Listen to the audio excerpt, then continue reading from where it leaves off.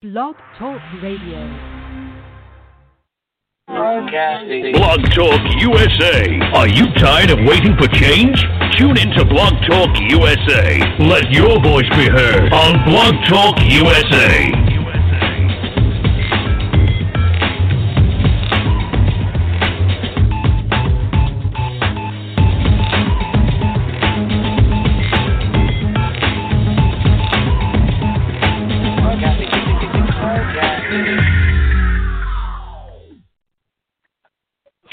Good afternoon. How are you doing today?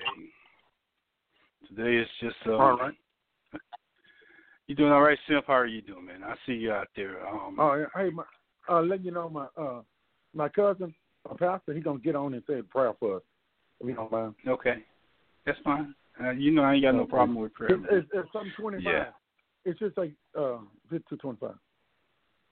Okay, that's no problem. I get him on as soon as he comes on. I just want to say, no, he's not on yet. He hasn't made it yet. Okay.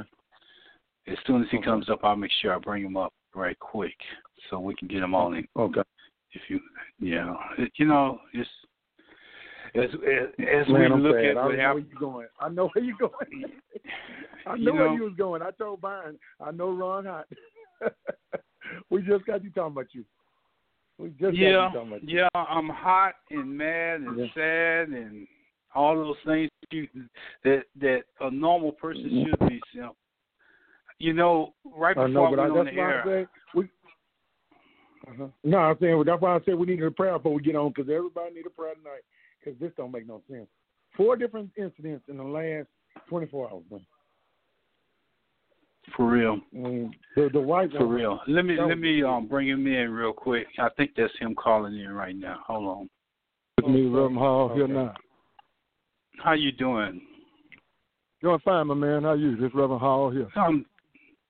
I'm doing great, Reverend Hall. Well, before I get started on my little spiel, and I know I'm gonna get hot doing this conversation, I'm gonna let you go ahead and.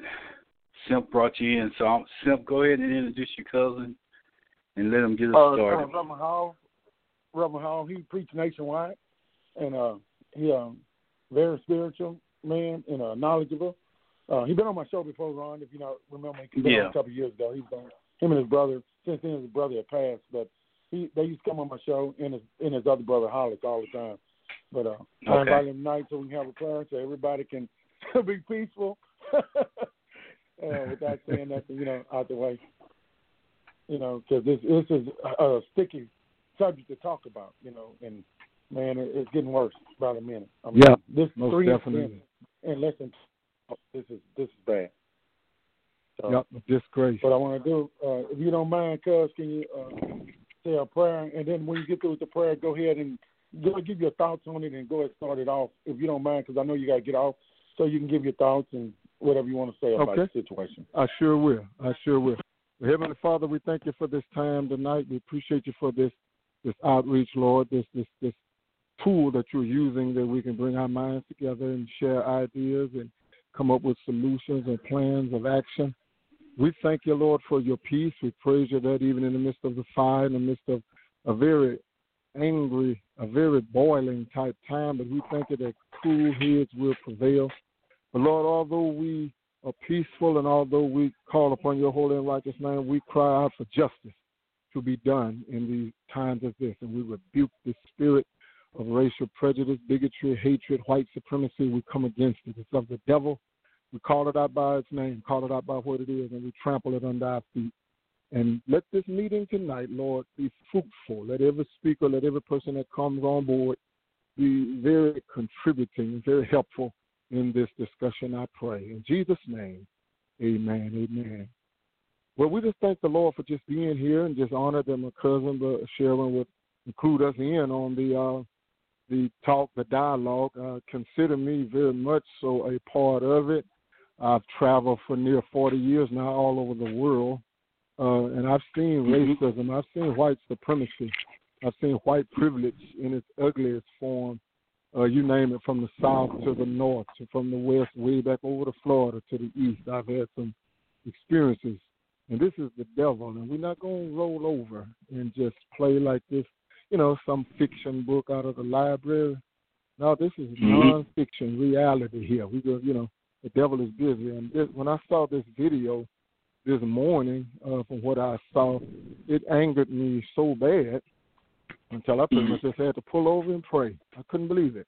This man got his neck, this white man got his knee on this brother's neck. And the thing that kind of shocks me too is I think I know this brother, this George Floyd. When I looked and saw his picture, my eyes lit up, man. I think I know I've seen this guy numerous times there in Houston. He looks terribly familiar, and it really hit home then. And then we're still talking about the Ahmaud Arbery situation in Brunswick, Georgia. My god brother lives in Freeport now. He's a record producer. He's from Brunswick, Georgia. He and his brother and his mother. And so he gave me an eye-opening first-eye view of what's it like down there in Glenn County, Georgia, and Brunswick. And he said that's why his mother got them out of there when they were small boys, because of the white folks crazy down there. Many people don't realize this term cracker, that's where it originates from, the state of Georgia, the slave master cracking the whip on the slave's back. And this term cracker, they consider that a compliment. You got some white folks that get offended at being called cracker, but these people people don't realize that's a little bit of quick history. That term originates in the state of Georgia, and they consider it a proud thing to be called such. And it's just enough is enough, man. The lady in Louisville, Kentucky, the young lady lying in her bed, got shot. This police raid, out of uniform, no type of announcement, just come busting in the folk house. And this man was a licensed gun owner, and he shot trying to defend his property, and these nuts take him to jail. Killed the man's girlfriend, killed her, and gonna haul him off to jail for the last couple of weeks, I understand. Want to charge him when they was the ones instigated it. Kind of like what happened to Rap Brown in Chicago back in the late 60s. Out of the police boarded in on him, the Black Panther, Rap Brown, shot and killed him, almost identical, like a raid. This stuff has to stop, and we need a plan of action of the bold voices. We can't be afraid of the flack or the fallout, getting arrested or being confronted or attacked and things. Can't be afraid of that. Just trust God. When you take a stand for truth, you take a stand for what's right, God's going to be there for you. He's going to always take care and protect you. But I had to speak out on my Facebook page and even other platforms that God has given me. I spoke out today against this police officer in Minneapolis. They fired him. We understand these officers were fired, but that's not good enough. To have some prosecution and some conviction here, he needs to be sent to a prison way off in Diddy somewhere. Send his evil butt as far the pain that he done caused this family. It did my stomach. I got a lump in my throat when I heard the young man was crying out for his life. He cried out for his mother a couple of times, saying how he couldn't breathe. And man, I just had to pull over. I love God. Don't nobody on earth love the Lord and believe in living right better than me. I believe in it, but boy, that did something to me. That took me back to a black Tarzan or something. It's just enough is enough, and I admire what you guys are doing, and I'm with you. I'm gonna get off. I'm inside the store right now, but this is so important. I don't care who hears what I'm saying. This is important here. I have to be a part. But we'll rejoin you, but probably about the next 30 minutes or so. We're going to rejoin you and come back. But God bless you, and keep doing what you're doing. I'm that shoulder that y'all can lean on. You got a shoulder up under what you're doing because we with you. And anything you need, Pastor Hall, for, we're here. God bless you. Thank you, Pastor. All right. Thank you. Appreciate it. Appreciate that. Anytime you want to come on, just come on in. We every Tuesday we're back on 9. And Ron and Glass, my boy Glass out of Louisiana, he's on there right now listening too, but trying to eat at the same time. But we had to bring this back on, Pastor Al, because it is getting out of hand. This is getting out of hand. Yes. And we need to talk about it and come with a situation, something that we can stop this. And because I see what's going to happen. People don't see what's happening, but I see what's going to happen. Because right now they are huddled up and they're getting aggressive over there. And I hope it don't happen like I think, but it looks like another Rodney King thing going to happen. We don't need that right now. We really don't. That's right. Because they're going to bring in the guards and shoot everybody. And we think it's going to be good. A lot of blacks think it'll be a good thing. It'll be a bad thing because they cannot handle us, so they'll bring in the National Guard and the Army and just shoot up everything. That's what they want. Same thing with this virus right now. They're not trying to help us with this virus. I see all these idiots out here right now doing all this crazy stuff. No, I'm not trying to. We was on the beach, me and my friend the other day. We was on the beach riding a hill. Had some work to do in Crystal Beach, and the people trying to stop us. No, you ain't stopping me. I'm just riding, having me a good time. I don't need to stop and talk to nobody. Yeah, I don't need that. So I'm trying to stay away. My daughter got sickle cell, and I don't need to bring that home to her at all. So the best thing for me to do is stay away from it. Distance yourself because you don't know who got it. I mean, you don't know who they was with earlier that day or the day before. But we got a lot of things going on right now. We got the virus, we got the presidency, and we got killing blacks. And this is bad, real bad. Absolutely, Simp. Byron, I know you're out there, so come on in. I'll just chime in after everybody else. Mr. Glass. Hey, Ron, give me about 5 more minutes. I'm still chiming out. Got you, bro. About 5 more minutes. Yeah, then Got I'll be you, bro. Got you. Trust me, I can take 5 minutes. You know, Simp, as I look at this thing, and Glass, as I look at this thing, I'm truly upset. And I'll tell you the reason why I'm truly upset. I thought I was upset when I was looking at what happened to that individual guy. But I want to share something with you. Right before I got on the air, it was a guy by the name of Kevin Bruno. Went to school with me. This guy could have probably been the next world heavyweight champion when we were in school. They say he had good hands, he had the ability to move, and also he had the size to go with it. Well, I went to the service. By the time I came back from the service the first time, Bruno had got locked up. When I say he got locked up for 30 years. And I was listening to this guy as he talked tonight. And one of the things that he said, you know, I've been in some of the roughest correctional facilities in the state of Texas. You know, he's been there for 30 years of his life, from the time he was a teenager to the time he became an adult. He was locked up. And I thought about, and I was just listening to him when he was talking, and one of the things that he said, I done seen people killed right in front of me. He said, I've seen people die in prison. He said, I've seen some of the worst things that I've ever seen in my life in prison. He said, he even admitted, he said, I might have been a part of something that went on in prison. He said, but when he seen that guy laying on that ground today, it brought back all of those memories. Every memory that he ever had of somebody dying. He said what really hurt was that this was a free man. He wasn't in prison. He wasn't locked down.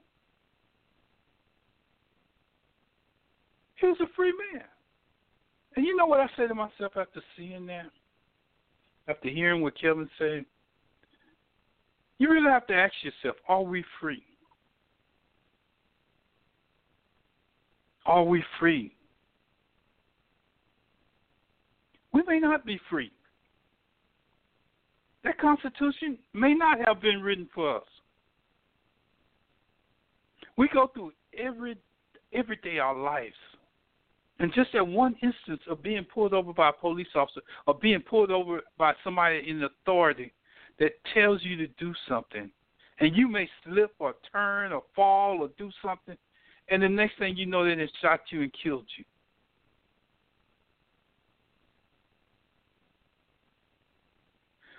Police, yeah, I agree with you. You got a hard job. I agree with you. But if you're not man enough to own that job, if you're not man enough to take responsibility for your actions, if you're not man enough to wear that badge, take it off. There's too many people out here dying behind the actions of police officers. It's too many people. I don't even know how to say it. I don't think this is somebody's child. This could have been either one of my sons. It could have been one of Simp's sons. It could have been one of Byron's children. It could have been either one of us. Anyone that we talked to on Facebook. It could have been either one of y'all children that we were looking at laying on that ground.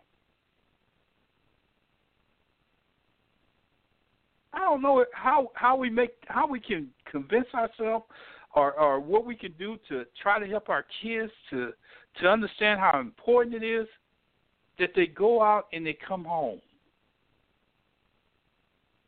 See, most people don't understand. See, I'm going to go here, and I know I'm going to step on some toes, but I'm going here. And Glass, whenever you want to come in, just chime in. But I'm going to go here because I have to. See, I'm a black man in America. I've been black all my life. And I said this earlier this week, and this was before this incident even happened. I've been saying this. And everybody just walked on what I was saying. As a matter of fact, some people had belittled what I was saying, told me I didn't know what I was talking about. But if you don't understand being a black man in America, don't tell me I'm black because I didn't push a button for the right person. Don't tell me I'm not black. Don't tell nobody that's black in America that they're not black because they didn't push the right button. Because I choose to do something different. And the real reason why I got mad is because it not only affects me, but I got a brother that believes in this guy. I don't know why. I don't have a clue. He tries to, me and him get in an argument, so we just stop talking about politics because he don't make no sense. But I can't tell my brother that he's not black because he pushed the button for the other person. And I refuse to let anybody tell me that that's okay, what he said. That's not right because it starts with that kind of comment that leads up to people thinking that they can abuse you any kind of way that you're not human. If you allow that simple comment to go through without voicing your opinion, without saying a word, without saying anything, without even acknowledging that was a problem. Everybody that I talk to basically is giving this man a pass because they want to get this fool out of office. Well, I'm here to tell you, getting this fool out of office may not be your only problem because if the fool that's coming in believes in the same thing that the last fool believed in, letting these police officers kill your kids and run around this country and do whatever they want to do, you're going to have the same problem that you had with the one that's in office right now.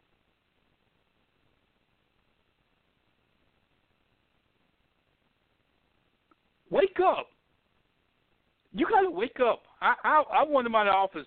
And even after saying all that, I'm going to still vote for him because he's the lesser of two evils.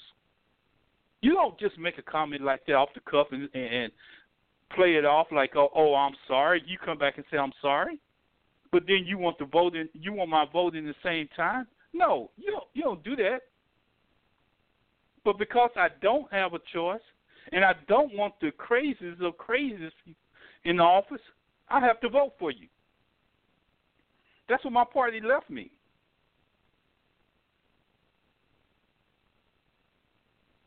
So, no, I'm giving a pass. No, I don't understand. No, you got to do this. No, if you don't do it this way, you look at what we're dealing with. You want more of that? No, I don't want more of that. I don't want none of it. And I'm tired of people saying that. If anything, this is the next thing that they came up with. Well, he got to pick a running mate, and when he picked his running mate, he got to appeal to everybody. You want majority of the black people to go out and vote for you, so you better somehow figure out how we can be a part of whatever you got going. Because that same black man that put you in there made you a part of what he was doing. Now you make me wonder how many compromises did he have to go through to get you to be his running mate? Well, I don't know what's going to happen, Ron. I really don't. But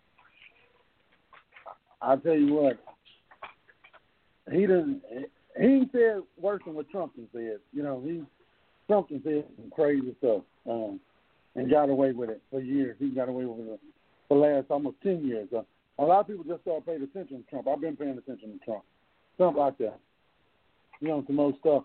Right now, he needs to be getting a real president with breaking news right now will say, stop this right now. 3 events on black people in the last 24 hours. He will get on the podium and say, stop this right now. A real president. So he say KKK members are good people. So we're not going to never win like that. Not with a president like that that's telling you that it's okay. The border. Everybody live in bad places. You know what he calls them. So we can talk about it all day long, but until the president and the rest of them stop it, we're not going to get nowhere. We're still back in the 50s. Simply, you have to ask yourself, have we come anywhere after incidents like what's been happening the last week? Have we accomplished anything? How far back have we set ourselves? How far back are we going? And I haven't even got to the virus. That's really just how much is going on out there. Even to the point where the lady's in the park walking her dog, and she gonna call the police on this guy because he asked her to put her dog on the leash.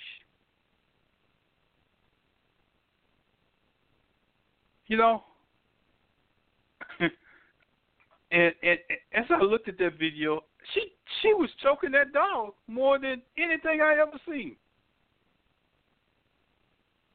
Nobody. So, Ron, what you think about the one that the blacks pushed the baby in the lake or whatever it was, pond? Yeah. 2 black guys. Like I say, I mean, it's getting out of control. Like I say, we just don't win. We're not winning, and we need to tell our kids to be careful out there and be cautious to even get to the virus. We haven't even got there. The real reason why we ain't got there is because there's so many people that I just can't digest this. I'm looking at a man dying on Facebook. I'm not talking about where he even moves anymore. You look at this man basically lose his life on Facebook. And you look at people that were bystanders in this situation that was talking to the officers as they were doing it, and this clown that's sitting up on top of this guy. I just thought about it. That was a lynching. You can call it whatever you want to call it. I call it a lynching. Byron, I know you're out there. Come on, chime in. You 3. Yes, sir. Good afternoon, Simp. Good afternoon, Ron. Hey, what's going on, bro? All right, it's about 7:55 p.m. Central Standard Time. You're listening to Blog Talk Radio. Ron, Simp, I believe it was a pastor that was out. I've been trying to dissect all of this information from about 6 o'clock this morning. And I've always said that passive resistance has never changed anything in America. Never. Okay? Rather than using a rope to lynch this young man, there was a knee that was used to strangle this man, to choke this man. It ultimately led to his death. So when you ask the question, Ron, how far have we gone? I've said this before. If you can go from the 0-yard line to the 50-yard line, but you've only gone from the 0-yard line to the 5-yard line, you have made no progress because you have not done what you're capable of doing. Simp, I heard you say that the president, he'll come on and he'll talk about all of this other stuff, but he'll never address an issue when it comes to African American or the American Negro. Okay, so when you look at what these people are doing, what they say, and how they go about doing it, you can ask yourself, you already know where they stand. So I don't look at voting as the lesser of two evils. I look at voting as who most identify with the things that are more important to me. Did Joe Biden make a mistake? To some he did, to some he didn't. That's debatable. But the bigger question here now to me is this. Ron, you stated it. We got people where you can actually see them lose a life, not on national television, but on the World Wide Web. It could have been me, Ron, walking through this neighborhood. It could have been you driving in Pearland. Simply could have been you in Brazoria County. So it could have been any African-American person that was out there. And granted, this guy showed no sign of resistance. You had him on the ground. Your main purpose was exactly what happened. You set out to kill this man, and you did it. So will protest work? That's debatable. Will you go and do the same thing over and over that they did in the 60s? Will that work? That's debatable. But the fact of the matter is, Ron and Simp, is that the American Negro better wake up. They better wake up and start smelling the coffee because it hadn't gotten too bad. It's been bad. You just had a killing 2 or 3 weeks ago. This man running. And, Ron, I was thinking this morning, you know, people that's out there listening that don't know who we are, what we stand for, well, when they hear the voices, they hear anger because they're stupid. Okay, but what you don't hear is the passion. It's burning desire. It's passion. It's people that are fed up. And I told somebody today that my most fear is this, is that eventually when the pipe gets too much pressure, the pipe has no other choice but to burst. And the question is, when it bursts, is America ready to see and deal with what the consequences may be? Because the 60s era is gone. The 21st century style individual, they're not going to take or tolerate what is going on. So rather than just sitting at the table, our voices need to be heard at the table. Rather than just sitting at the table being passive, we need to be as aggressive as we can be, not by might with your fist, but with the thought process of thinking out what's good not just today, but what's going to be good 2 or 3 weeks down the road, 2 or 3 months down the road, 2 or 3 years down the road, 2 or 3 decades down the road. I'm going to say this and I'll be finished. They said today, Ron, that in the appellate court, see, this is what people understand. In the appellate court, Trump has appointed a certain percentage of those judges that's going to be there for generations to come. Why? Because he knows that the courts is where everything is decided. And that's why he'll tell you in a minute, take me to court, sue me.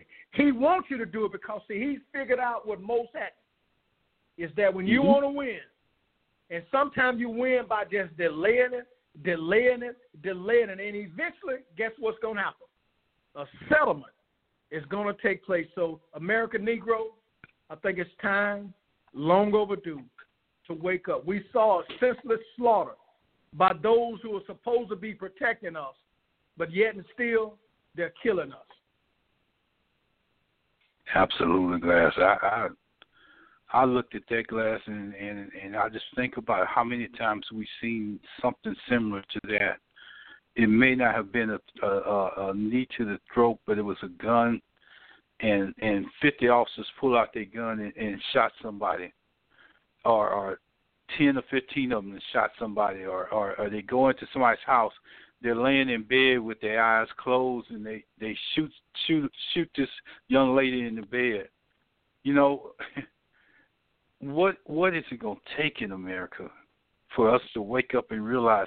I don't with this fool that's in office, Glass and Simp and Pastor Riggins, I see you out there.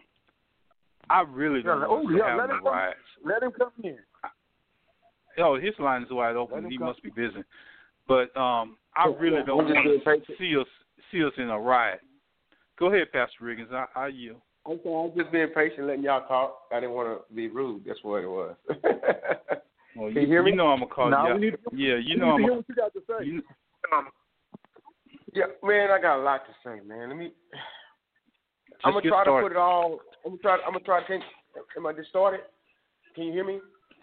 No, you good. Come on, Pastor. Okay. First of all, Barron touched on one thing, that before Trump was elected, there was already 7,000 court cases against him. He had sued about 3,500 people, and 3,500 people had sued him.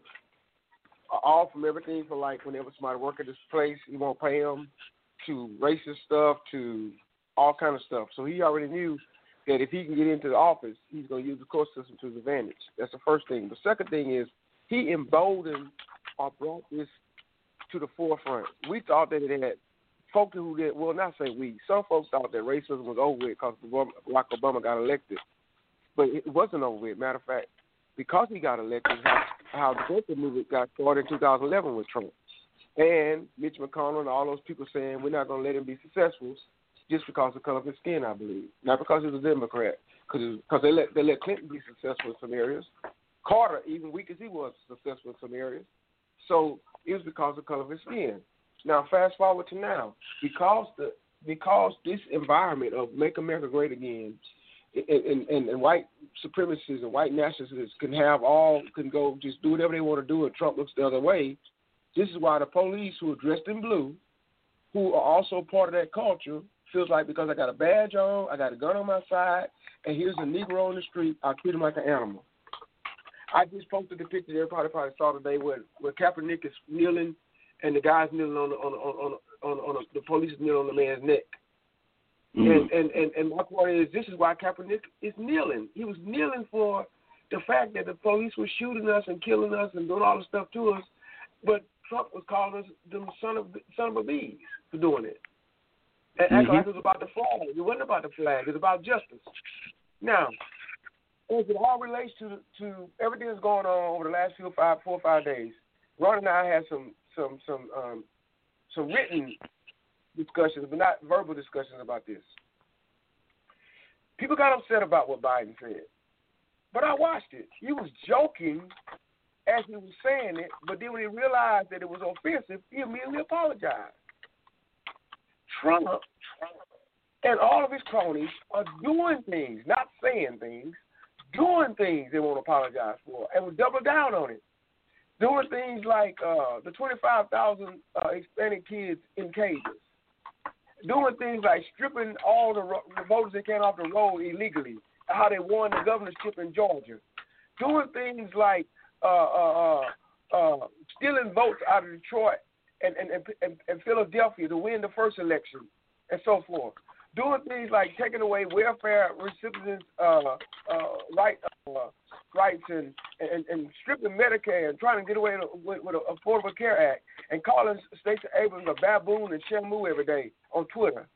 Doing things like if he becomes a second term, it would be like that he could be carte blanche to do whatever he wants to do, whoever he wants to, because he knows he's going to be voted on again, and we're going to be the ones living like 1950s. They could be able to come up to your house. I might be over-exaggerating, but they can come to your house or your yard and put their knee on your neck. Because what boy going to do? Boy going to cover up for him. See, this is what's going on. That's how I feel about it. I understand, Pastor, and we have mixed words on Facebook, but one thing I can say about me and you, we both have opinions, and we walk away and agree and disagree on some things, but we both have opinions. So I got We both Stanford went to the same on. place, I believe. We both went to the same place, Ron. I know that. Yeah. We absolutely are. In the end, we all doing the same thing. I got Stanford on. Stanford, I know you just coming on, but tell us how this thing is affecting you. Which situation? Because I'm just jumping on there. It's all the situations, because I know you're on Facebook all the time, so you might as well just voice on everything. Yeah, man. I mean, this one. What I don't want people to do, because we're both active guys and we see a lot from high places, so we kind of gauging everybody. You know, I click on people's comments, and what I don't want the public to do is get so going on from politics to social, everyday things in your community. I think sometimes as people, we see so much of it through social media instantly before it can hit the mainstream media that we become numb to it. And becoming numb to it is, you know, I always hear people say, you know, I couldn't be in slavery time because I would have did this. You never saw it end. It's still actively going on, and look at your reaction. And so what it tells me is you would probably fall into the same shoes of what we went through, you know, 400 years ago, and still going through today, because you're not doing anything about it. People always wonder how my social media account stays full of a space where I can invite new people as friends, because when I see nonsense, I delete it, because these things are consciously in your face every day, but you got time to share things that's not relevant to stimulating and moving us as a people forward. I don't really have time to occupy that entertainment. And this situation, being that I'm a family of a lot of men and boys, I got a bunch of, 80% of my nieces and nephews are boys. I'm from a family of all males. I got 3 older brothers, and I have 3 sons. That you see me, I'm constantly active on, and I got to teach them how to navigate this society a little different. It's unfortunately that we gotta show them the way to maneuver in this lifestyle. But as fathers, you have to, and it's more pressing as being a man of color. I've grew up in all 3 classes, where I didn't have to had a pretty good lifestyle with a father in the household. My parents stayed married for 17 years, and they divorced when I was 11. And so my dad just took off, and my mom had to carry the load because he attacked loving her with loving all of us. When he left her, he left us. And my mom did a good job in not bashing him and putting him down, but she made ends meet. Made me appreciate her a little different. But the pressures that through society, I think the pressures from an African-American male is great, because our expectation as a man, as a father of the household, is held to a high standard by African-American women. And with that, it puts a lot of pressure on the household when society is got a wall up against the African-American men. They're making it hard for us outside of the house. And then when we come home, we got extra pressure to go out and win, which they don't understand the pressure we're facing. And it's hard to coach that, because you're tearing the households apart, and then you let women to expect how to walk in our shoes when they just don't understand that type of pressure. And so as a father, I make sure that I show my sons from every side, how not worried. I'm being the Adam side, not worried about what Eve is doing. But you got to know how to navigate and what to see from a male standpoint, because you need to see it through both eyes. You need to see it from what the females are facing, but you also need to see it from a what you will have to face, not just being a young man, a young black man. The expectations of education, you got to do better. I teach my sons in school, I don't accept mediocrity. You're too smart to not have the best grades, to not be performing in your academics. Mediocre is overrated. Don't go to be average. Make an effort, extra effort, even in the way you dress. even your posture and holding your shoulders back, you're going to intimidate those. You're going to. But I need to be able to prepare you to even see those that are intimidated by you because they are dangerous. I need you to see all that. When you step outside of the household, know your environment. Unfortunately, you can't relax and just exist. And so I'm very active in. I haven't done a lot of mentoring since I moved to Atlanta, but even when I was in North Carolina, I did a lot of mentoring young kids, foster kids, and grown men. I was holding open forums, community open forums at my house of upward of 150 people at my house, strangers that I didn't even know I opened my household to. Opened the whole house and fed. But I'm just going to hold myself. I have to get more involved in the community because these things touch me, and just showing young guys how to control yourself and how to navigate your opponent, navigate society, how to control your emotions. Don't overreact. You're showing your hand. It's like playing spades. You carry the big joker. Just know how to play your hand. Don't react too soon. Know how to navigate and how to impact your emotions that can have a positive effect on your environment in future generations. But it's just so much, man. This one here hurt me because it got emotional to me because of the weight. Yeah, I just want to ask you a question. Sure. And I know that everybody on this line is basically doing the same thing that you're doing with your kids. They're basically telling them that they have to step up and they have to engage, and if they get pulled over, they're expected to do some things that normal people wouldn't have to do. But, absolutely. You know, I know that all our goals on this line is to get our kids home safely. Yes. I don't care when I see police brutality happen, like I did today, or yesterday, or whenever the video showed up in my feed. Glass, I think Glass shared it with me. I seen somebody's child out there on the ground with another man's knee on his throat. I've seen those innocent victims standing around, and they're trying to do everything that they possibly can except get themselves killed to try to help this guy. You know, I don't know what to tell my child in that situation because my child might be the one that react and go up there and try to save him.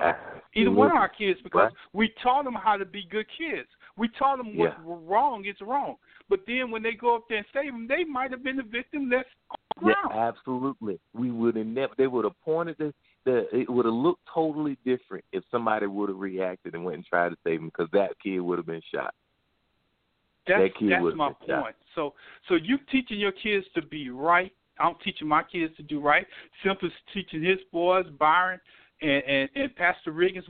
We all teach our kids to do the right thing. But sometimes when you see the wrong thing going on, you're hopeless. I can't even imagine having a conversation with my child, not the one that was on the ground, but having a conversation with my child that watched it took place, and there wasn't nothing that he could do. Yeah. Glass, I know you want to come in, but before I let you in, Glass, before you come in, why don't you tell who you are, Stanford? Because I know a lot of people haven't heard from you in a while, but tell them about your webpage, and then we're gonna let Glass come in. I'm Stanford Moore. I'm the publisher of Black Reigns Magazine. I just felt like Black Reigns Magazine is an equestrian magazine, equestrian, horseman, cowboy magazine, but I found there was a lack of representation on it in the whole equestrian world and the whole I would say southern farming world. And I jumped in and I suppose some of the same things we're talking about here on the radio on this podcast. We're talking about the freezing of time in the whole farming, agriculture, farm and ranch question. The same thing is plaguing that industry, and I just want them to look at us different. And Black Reigns is more of a magazine that promotes the positive. Black Reigns actually stands for African Americans taking control of the way the media perceives you. So it's Black folks really giving a positive look in an area that's been neglected, that's been overlooked, and giving us some shine in that area. So, I'm about this hits home for us in that world because, people that ride horses and farm and ranch and do all that, they're everyday people too. A lot of them got jobs. That's their professions, but a lot of times these guys are doing that on the weekends. So they're facing the same stigma of society, even more prevalent in that industry than everybody else in the regular society, because we have to market towards people that they own and we don't. in that world, we are probably less than no percent of ownership, and so it is tough. That's another one of those issues that we got to overcome, right? I totally agree with you. That's another one of those issues that we and we're not. It's like the game. Yeah, and it's like Glass was saying earlier. I don't know. We seem like we're at the 50-yard line, but we end up on the 5-yard line every time. Absolutely. And it's in so many ways. So Glass, I know you're out there, so I want you to come back in. And anybody else who wants to say anything, you're welcome to come back in. Yeah, Ron. Let's examine the most recent two cases. I've sat and listened. The concept of teaching your kid to do everything right. Okay, let's examine it. This young man that was in the park, okay, the park mandated that the dogs be on the leash, right? So all he did was ask the lady to put the dog on the leash. Okay, he did everything right. The only thing he did wrong was being born an American Negro. You take the guy that was down on the ground. You didn't see, even if he resisted before then. Now, bear in mind, they say that he kept his knee on his neck for 7 minutes. Now, imagine 7 minutes of pressure being put on your neck. Not one time in the video did you see him resist. He was asking for breath. So, what I'm hung up at now is this. You teach your damn kid to do everything by the book, and you still get punished because God brought you here a different color. So I've given, and I'm a realist, Ron. I've given up on. I don't know what to tell my two daughters, other than when you find yourself in a situation, whatever decision you feel that's in the best interest based on what's right, then you do that. Because if I tell them not to say nothing, something can happen to them. If I tell them to defend themselves, something gonna happen to them. If I tell them to try to get your phone to call your daddy, something gonna happen. So what do we do? Do we just keep, hoping and praying? Pastor Riggins can attest. Prayer with no actions is useless. Okay, I'm tired of people saying, well, baby, just pray. For 400 years we've been praying.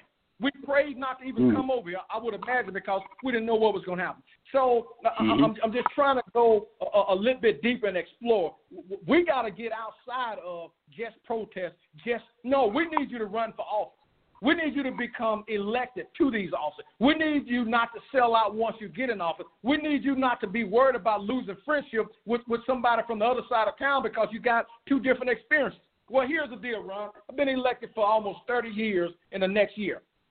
Okay, I went in one way, and I'm going to come out the same way that I went in, which is this. As long as I got a voice, whatever I feel is right based on my thought process and my philosophy and my experiences, I don't give a damn what the man next door thinks, because we got two different experiences. I'm not going to let his voice become mine, and my voice shouldn't become his. We got to have bold people that's out there. We got to have people that's willing to stand up. We got to have people that's willing to speak out. We got to have people that's willing to run for office, because if Donald Trump can understand that if you stack the courts, you can do whatever you want to do, we got to understand that when you stack the people that you can get out there that'll run for office and get elected and do something. And I'm not talking about excluding anybody, because I love all people. I got a lot of white friends, love them to death, and I got a lot of white friends that message me on a daily basis.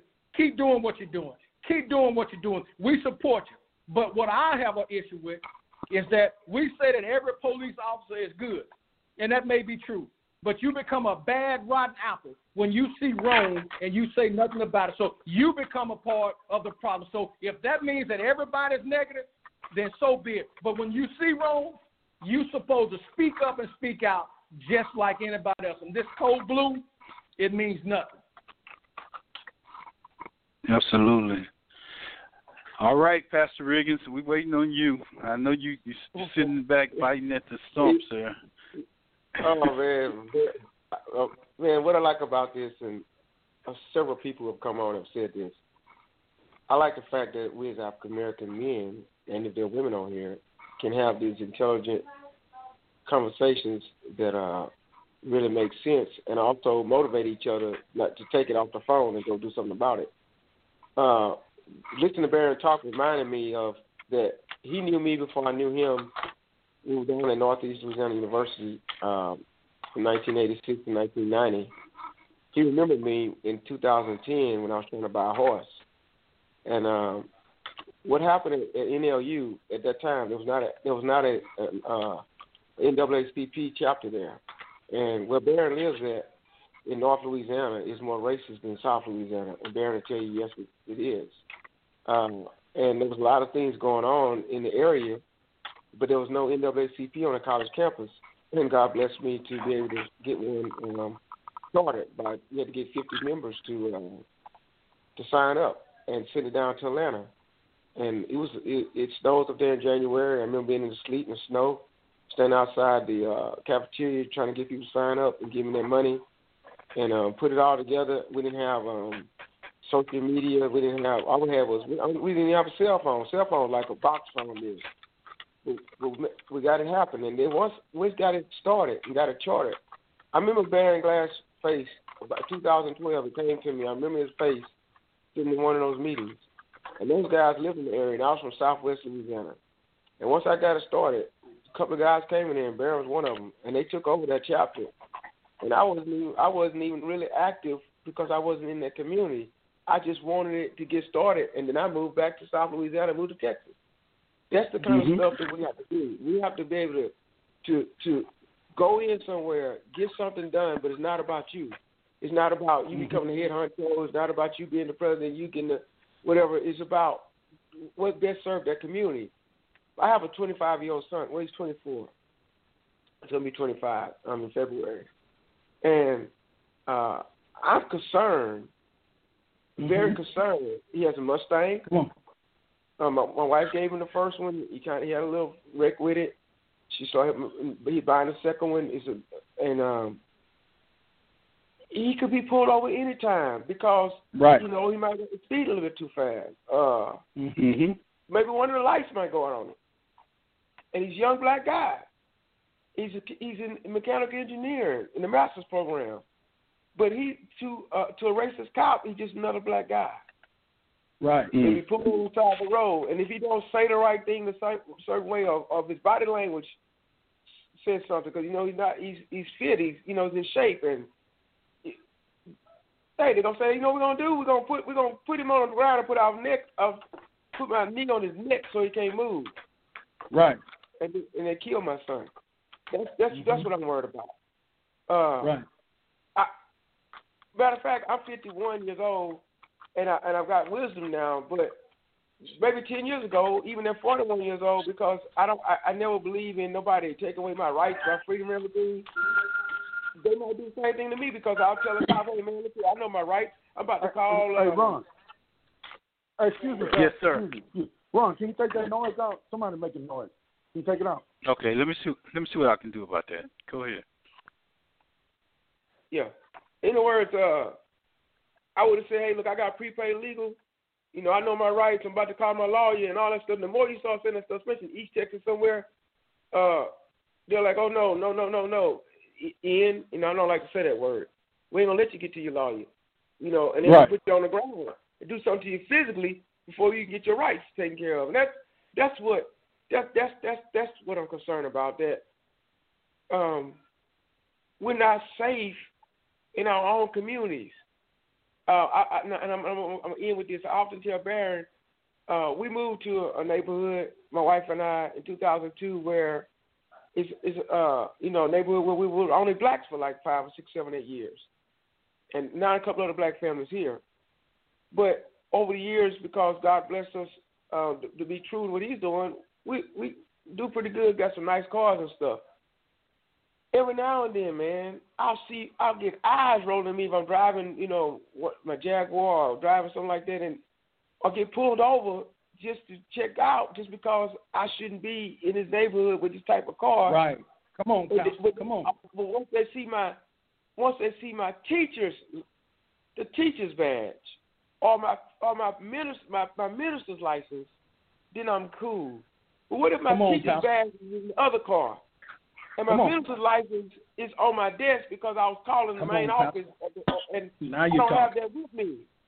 Then what happens is now I got to go through the rigmarole of a black man being judged for something I'm not, and that really hurts me, man. That really hurts me. And that guy was from Houston. The guy that got killed he was from Houston, and in Houston, Ron, over the last 3 or 4 weeks, there've been at least 4 shootings there's in question in Houston. Go ahead, Barry. Yeah, no, I just wanted to interject, Ron. I think you, Simp, and most people that'll be honest have the same issue that Pastor Riggins said. The same area that he described that he's in. It's basically, it's like you scared to be who God made you to be. You scared to make things notorious for what God has blessed you to be able to get, because it does not matter. People are going to come up and ask you, what did you do to get this? How did you get it? It's like, what? Don't I qualify to get it just like you? And Pastor Riggins, Lord bless it, to never happen. I understand the frustration you have with your son, but I got a daughter that's worse than any son. Very smart, very intelligent, and I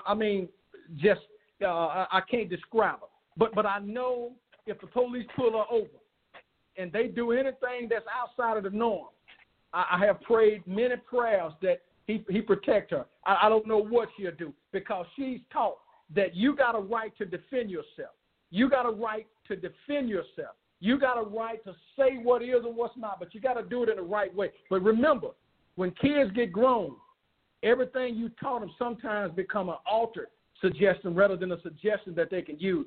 So I think all of us have that same stigma. Pastor Riggins, I'll be honest. Coming from your area in Lake Charles a couple of months ago, I'm driving a drop top. Okay, you coming through these little small towns. I don't look at the police because I don't care as long as I'm not speeding or doing it. But like Dick Gregory said, your palms start to sweat just a little. That's a true statement. You started getting paranoid. But you know what? I take a deep breath and I just say, Lord, I know I'm not doing nothing wrong. Whatever's going to happen, it's meant to happen because I'm not a part of it. But that don't work for everybody. The question I have again is this. We can do everything right. Yes, sir. We can do everything right. Yeah. We can do everything right and still be accused. Okay, they'll go back 10, 20, 30 years ago. Well, Pastor Riggins, he was the one who started that militant NAACP. See, they'll pull up all of this stuff because it has always been the methodology that when you can destroy or denigrate the American Negro, then you got him where we need him at. But see, that's why we don't need to worry about all that negative stuff. We don't need to worry about what our past has been like. Our past is our past as long as it's not part of our present. Absolutely. But the NAACP is not militant, but they think of it as militant. You see what I'm saying? The sad thing about it, whatever we try to do to help ourselves, it's deemed to them as dangerous. Even the Black Panthers, even though I might not like some of their tactics that they use, but all they were trying to do was say, listen, pull yourself up, help yourself. But anytime we try to help ourselves or put something in place because we have to try to prevent what they're doing to us, then we become the dangerous ones, when actually they're the ones dangerous to us. Right. Absolutely. I agree with you, both of you guys. Well, Stanford, I know you're on the East Coast, so if you want to chime back in and get off, I know I got you on the time, so I appreciate you calling in. Man, everything y'all saying is on point, and I don't know how you put this group of guys together. I remember Byron, I remember Pastor from years ago when you used to bring me on, but I mean, this is so glad to be in. It's just such a relief because we don't get to express these type of conversations all the time. But You know, as being an African American, I'm gonna give y'all 3 things to look at. Just what I got to go through. I would consider myself an educated guy. I did electrical engineering for 26 years. I was only one of 8 black in a company of 2,500. I just left a company of nanowave technology out of Toronto, Canada, where I was one in maybe. I was really the only one here in North Carolina. I mean, in North America as an electrical engineer, and we were doing work for NASA and Boeing. I live in a country club. I drive a Porsche Turbo.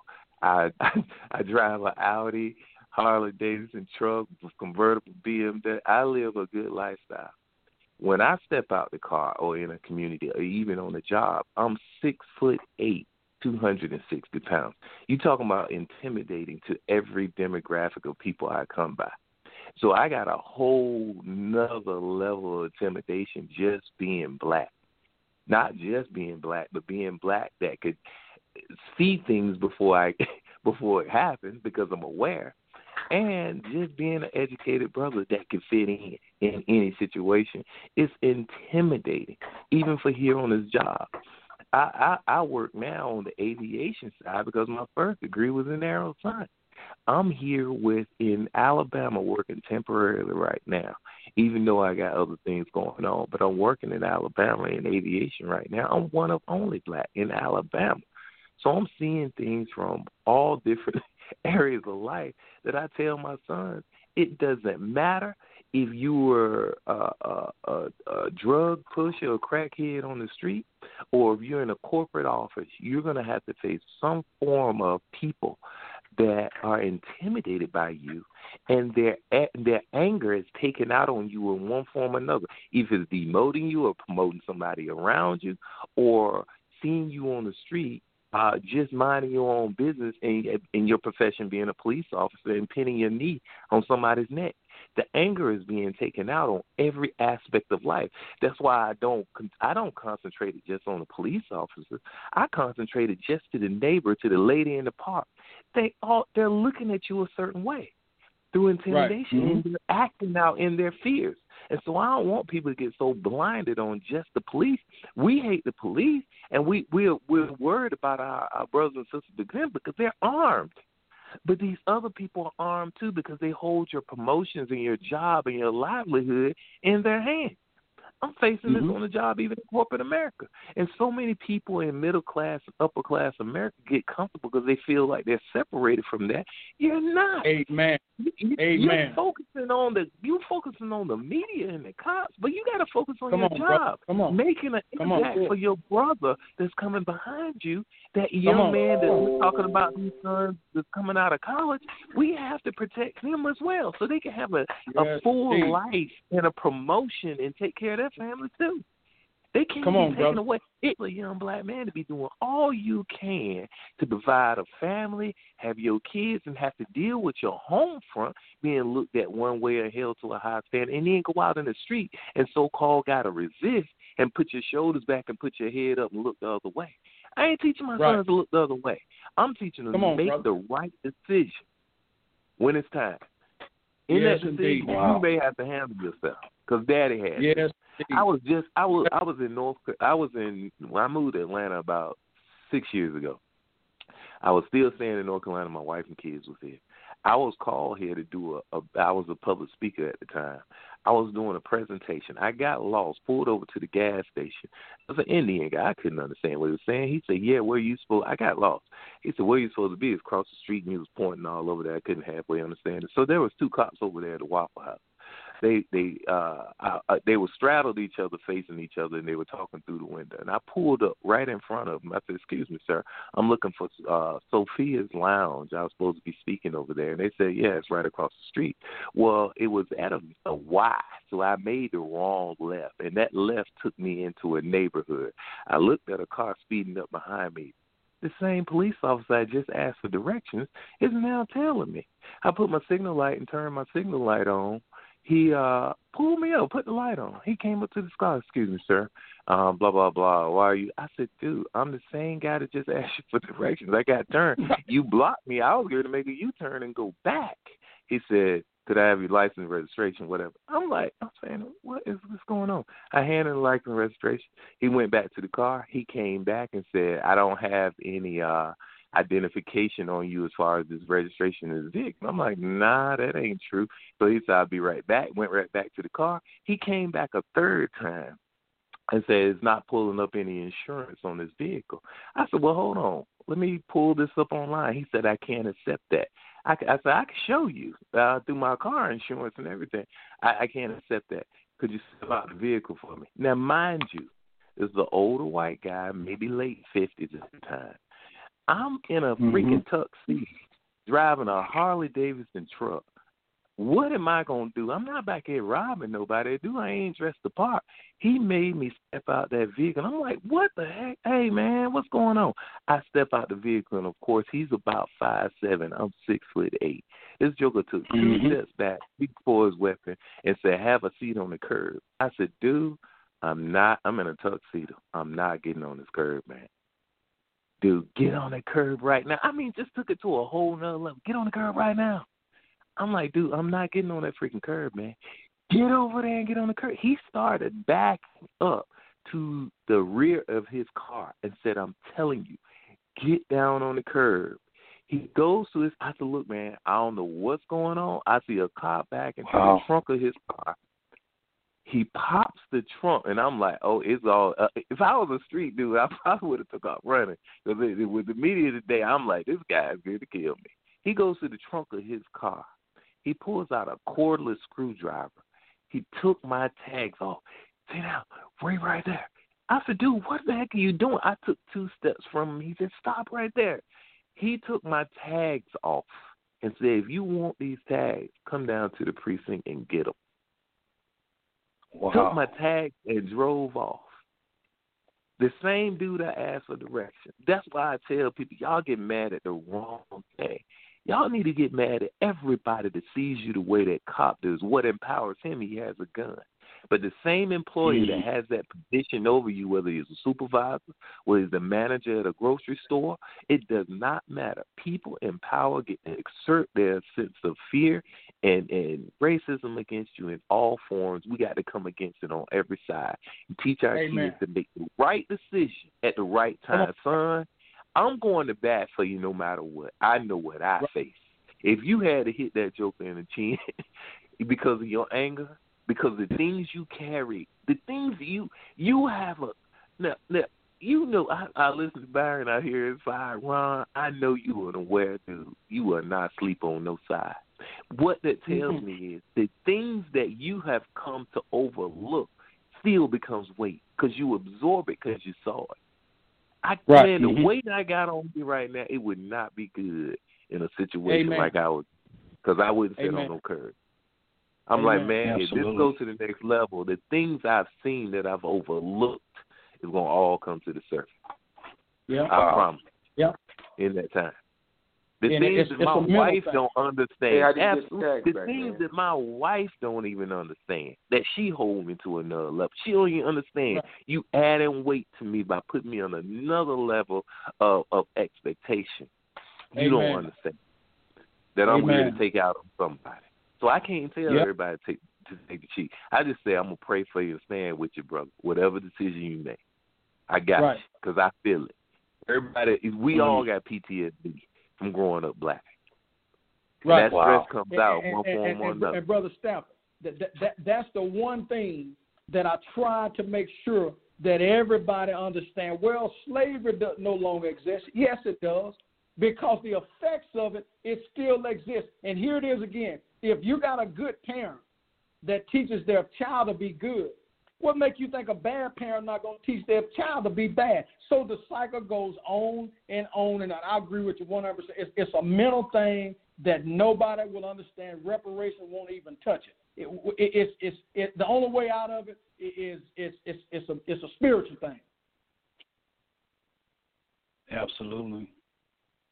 I totally agree with both of you. And you know, Stafford, you had me shaking a little bit because I just knew when he told you to get out of that car and you stood up and stretched out, it's a possibility that you could have never even came back.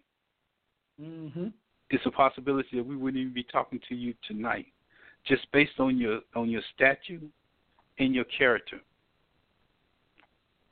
Because he had already summed you up. He probably told us, "But I'm gonna get this Negro. He think he doing something.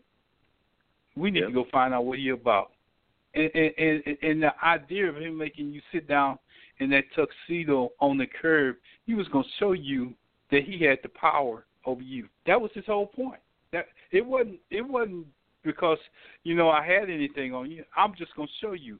But Stanford, you didn't finish your story. And Glass, I know you got something that you want to say, but how did you get your license plates back? I'm curious.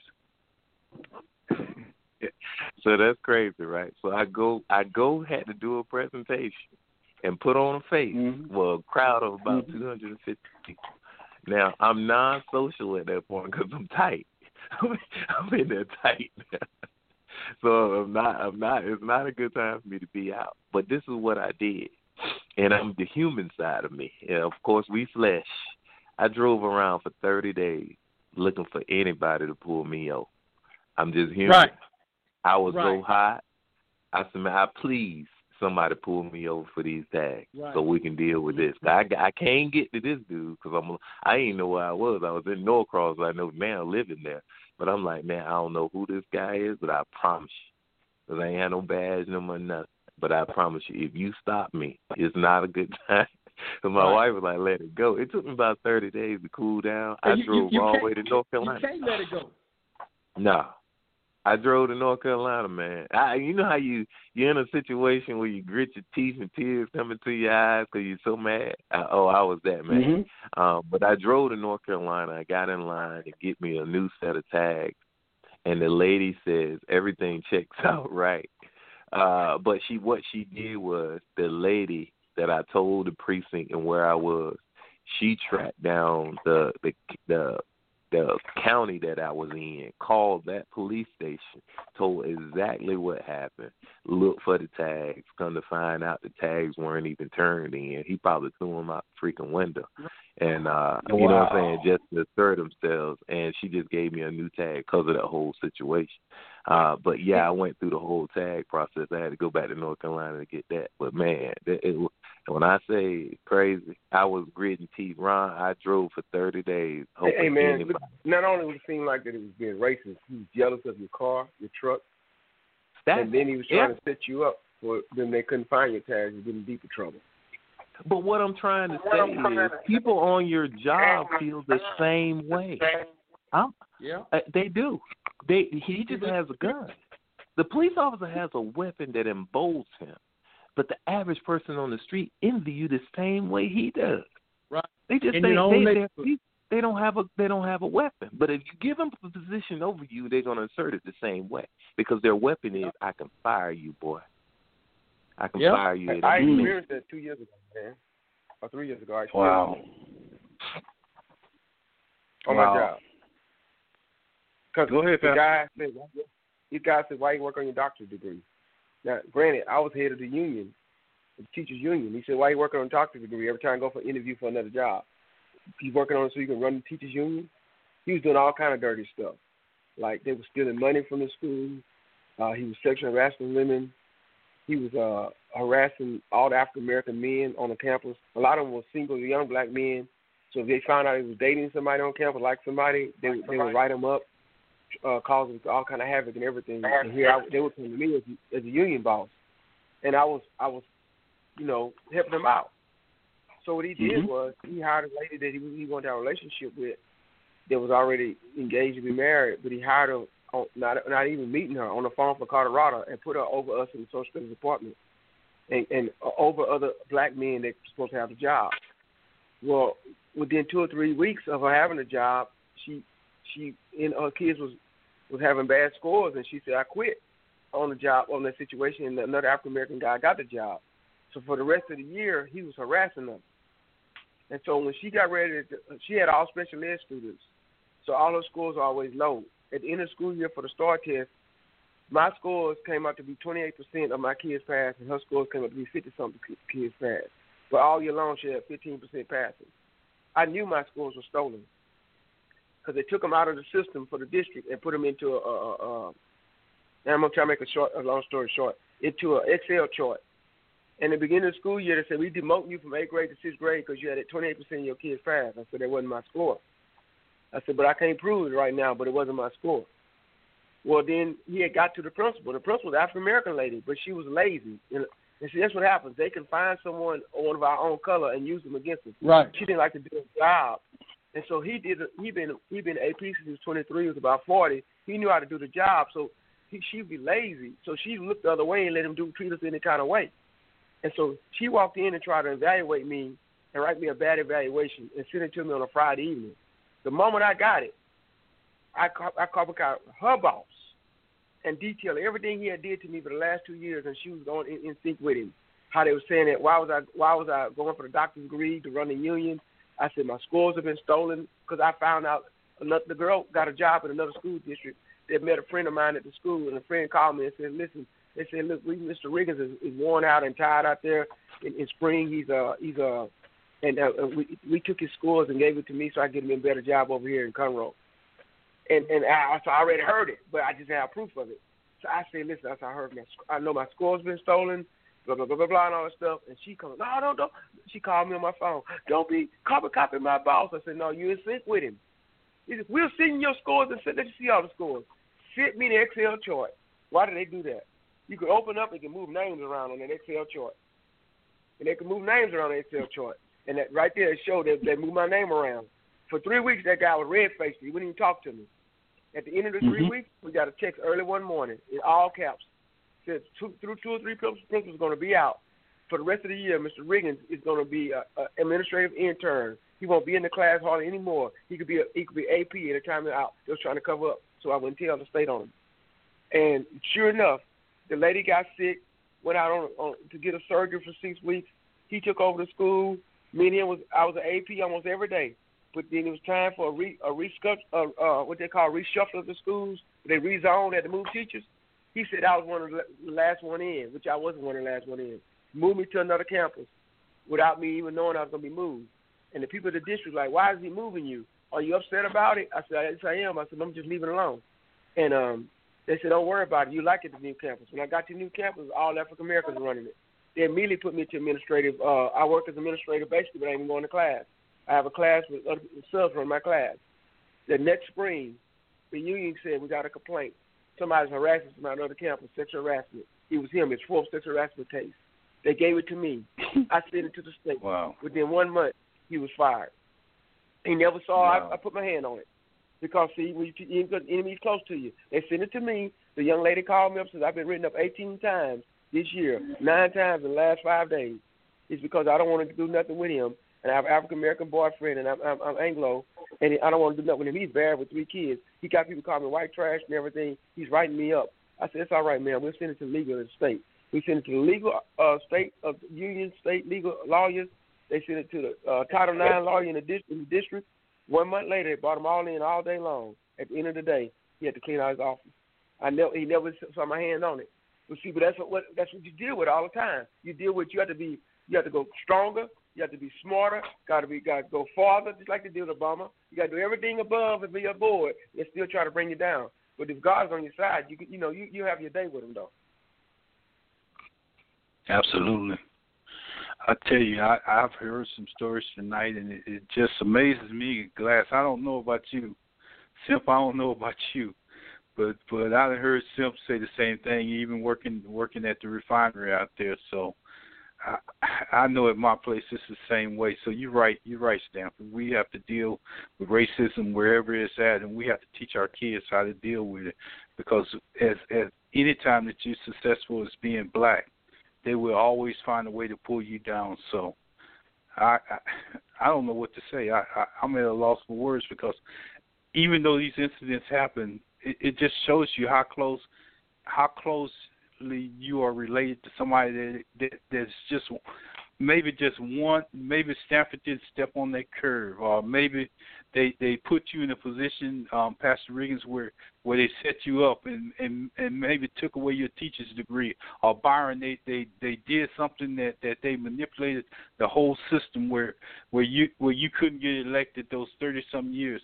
You know, you listen to some stories of some people that's been through some things, that's did some stuff, and if you notice, they all have substance about them and the things that the way that they went through life. So I'm just blessed to have people here. I really am. Just to have people that I call, or I can make a call and get Stanford on, and you know it's something else out there that we can reach out to as brothers on this line. I know there's some sisters out there, but I haven't. Let me do this real quick, Glass and Simp. Hey, Ron, yeah. Hey, but before you go there, go ahead. But let me ask this question: out of what Brother Stafford said, out of what Pastor Riggins said, out of what Simp has regurgitated, out of what you said, out of what I've experienced, guess what? Not one person that's out there can label us as being angry at the other race because of what they've done. So this is what behooves me. If we wanted to take something, we would have took it back when our forefathers was cooking in the house. They would have just paused it. Uh-huh. So this is why I don't understand the stinking thinking logic. And I said all that to say, hey, look, we just got to keep toiling. Whatever comes to us on each individual day, we just got to wake up knowing that we already got a strike against us. We just got to keep pushing forward. You can go ahead and bring them in, Ron. Yeah, the only thing, Simp, did you have anything you want to add? Because you've been out there quiet for a minute, and I really don't. Yeah. I just want. No, I'm quiet for a reason. I think it's not sad because what do you expect? We've been dealing with this forever, man. I'm gonna tell you like this. My dad was president of NAACP, so I've been through a lot more than what people have. Cops surrounded our house and told him, you know, he better get out the president stuff. And I was a little kid, seeing all this stuff happen. So then in the back seat, when he was an officer, we got pulled over, and they tried to beat him up on the side of the car. So I've seen it all for years before it even happened to me. I've seen it happen to my dad. So it don't relate. It's just some stuff that it's too far, bro. It's way too far. And what we going to do to stop it? After president, a black president, white president, don't matter who it is, nobody's stopping it yet. Until somebody stand up and say, hey, if you do this, you kill a black person, you're going to jail for 50 years, or you're going for life, they'll stop it. Somebody has to take action and stop it. Until they stop it, hey, they're going to keep killing. They what was it, about a year ago, Glass, if I'm wrong, they gave one of them 15 years for killing that black person. What is that? One person, 15 years, and we done had 3 incidents in the last 24 hours. A white woman calling the law on black men. Come on, sir. Calling the law on a black man for just walking in the road. Yeah. I'm done, Ron. I just want to say what I have to say, bro. Yeah. Because Ron, I think it'd be good if you did switch it. Ron, you know it's about 8:55 p.m. Central Standard Time. You listen to Blog Talk Radio. Go ahead, Ron. Yeah, go ahead. Yeah, if there's anybody out there who want to chime in, the only thing you have to do is press 1. I know I had somebody out there with the 111 numbers, and I'm kind of scared of those numbers because I know that we have a good conversation going on, and I don't feel like defending my position or telling you where my position is. Some of the people that's on the line I know personally, but if you want to come in and you have anything that you want to add to the conversation or anything positive, even in this negative world, just press 1 and I'll let you in. I don't really see anybody pressing 1 except for that 111 number, and I'm not in on that one. So we're gonna continue to. Troll or bot. It's like a troll or a bot that's doing that. You remember back in the day, Simpson X and all those guys used to come on, they were bots. You know, we don't want the bots and the trolls in on that. Even they can go where they need to go. Yeah, and so I've learned, as they say, this is experience. We've learned, and so what we do, we just don't let you in our conversation. You're not going to take away from what we got going here, because we got people stretched pretty much across the United States. So go find you another show. find one of them shows with a swastika Ron, on it or something and call it. Hey, Ron, and some of that stress that Stafford talked about might come out too, man, that he had for 30 days.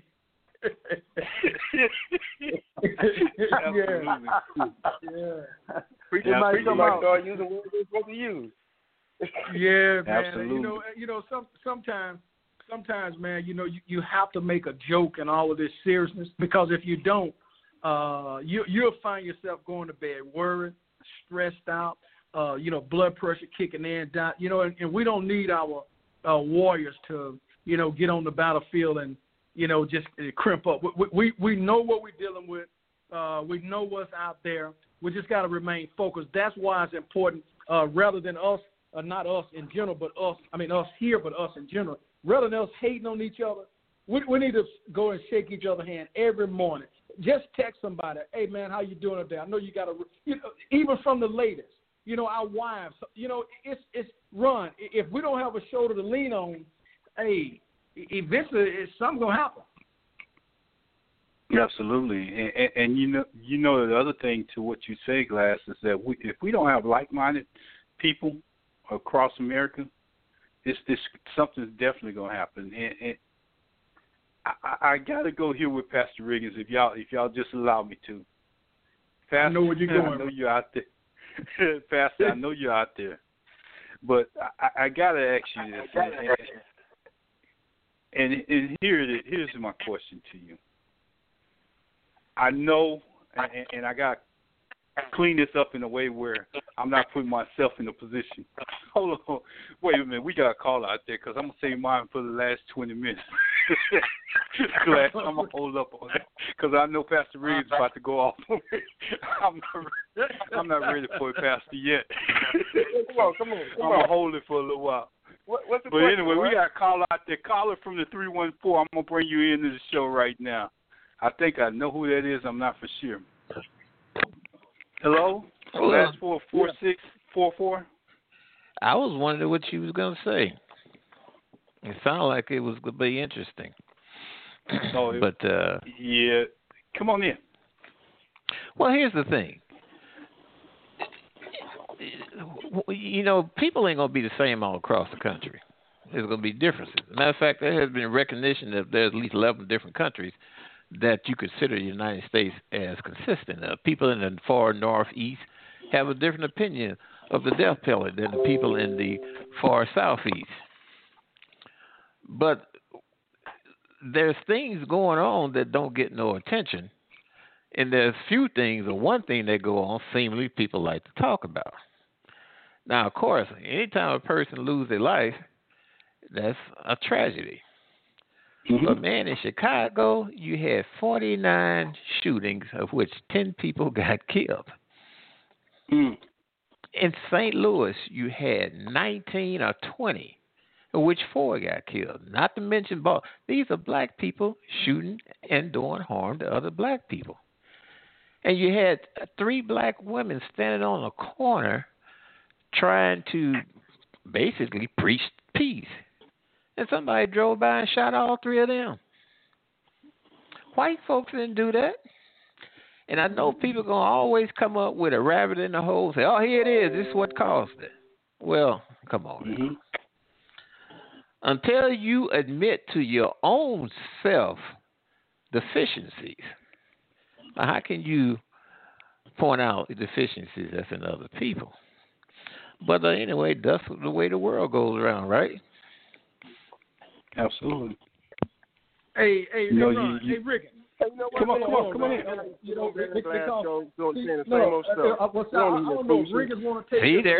I told you, didn't I? No. I see you guys. I remember this cat right here. And what he said is one I want to hear that foolishness. Hold on just a minute. Everybody can't talk at the same time. Hold on. Hold on just a minute. Hey. Everybody can't talk at the same time. Pastor Riggins, you know I'm going to let you in. I'm going to say the last 20 minutes, and I'm going to let you have it after I ask this question. So, Hey, Ron. But see, everything he's saying is true. No, everything he's saying is true. Black folk are killing black folk. I just addressed this with somebody on Facebook. Black folk are killing black folk. But black folk are not killing black folk because they black. They're killing each other because they're ignorant. That's number one. Number two is that when you set up a system from day one, when you set up a system from day one to divide and conquer, and you preach that over the years, and you set that system up so it can't be changed, what you start out with is what you produce in the end. So he's right.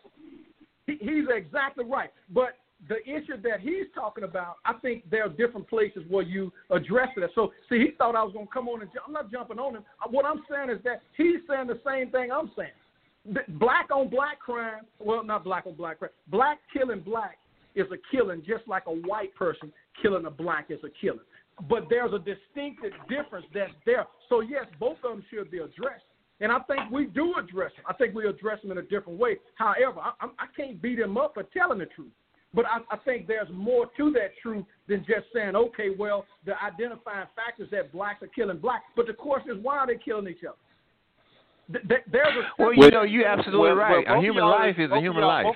Both of y'all talk about it because we're gonna sit back and listen. Y'all glad. Yeah, I'm gonna tell him. Yeah, I'm gonna tell him. Which is it? Is it the action or is it the color of the skin? Taking a life in the United States, in many countries, you taking a life. That's where the problem exists. Well, you committing a crime against the state, and you're absolutely right. Well, but look, let's go back. Because remember, the white man said that a black person wasn't a full life, it was 3/5 of a life. So it's the value of the person. Black folk are killing black folk out of ignorance, out of, demoralization, self-hate, or whatever. You're right. They are killing each other. And that should have the same credibility from the black community as a black person being killed by a white. So and then it gets down to another point, too. And actually, the 3/5 clause had to do with voting. It didn't have anything to do with whether the person was a human. But here's the thing. No. People, It had exactly to do with that. It said that you was 3/5 of a human. It had to do with the vote count for representation of a state, sir. Okay. But look, I don't want to argue on that. This is what I'm going to point. All right, you're right then. You're right. You're absolutely right. It had to do about him being a human. All right, let's get off that argument.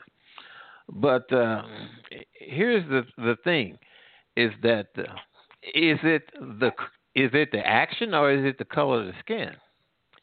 Because if you say that this action is racist, this action is illegal, well, it should be just as racist and illegal, no matter what the color of the skin is. You're exactly right, but why is it not illegal? Because a white man controls what's illegal and what's not. You see, now you talking this hyperbole or this false sense of what reality.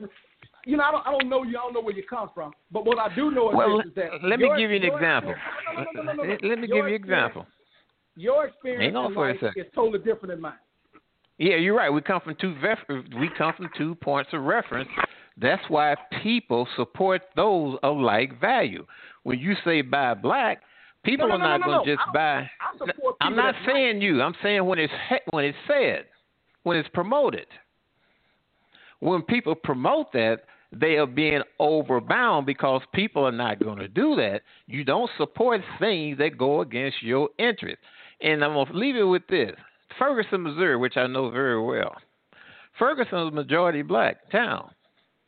In August of 2018, they reelected the long-term mayor that existed for a long time. The people did. And also, before Mike Brown in 2014, the police department could have been changed any time that majority population in that city wanted to. You know why they didn't want it to?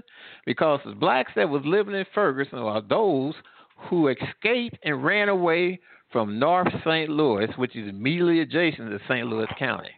They was getting away from certain elements and they wanted to do something different, which they did.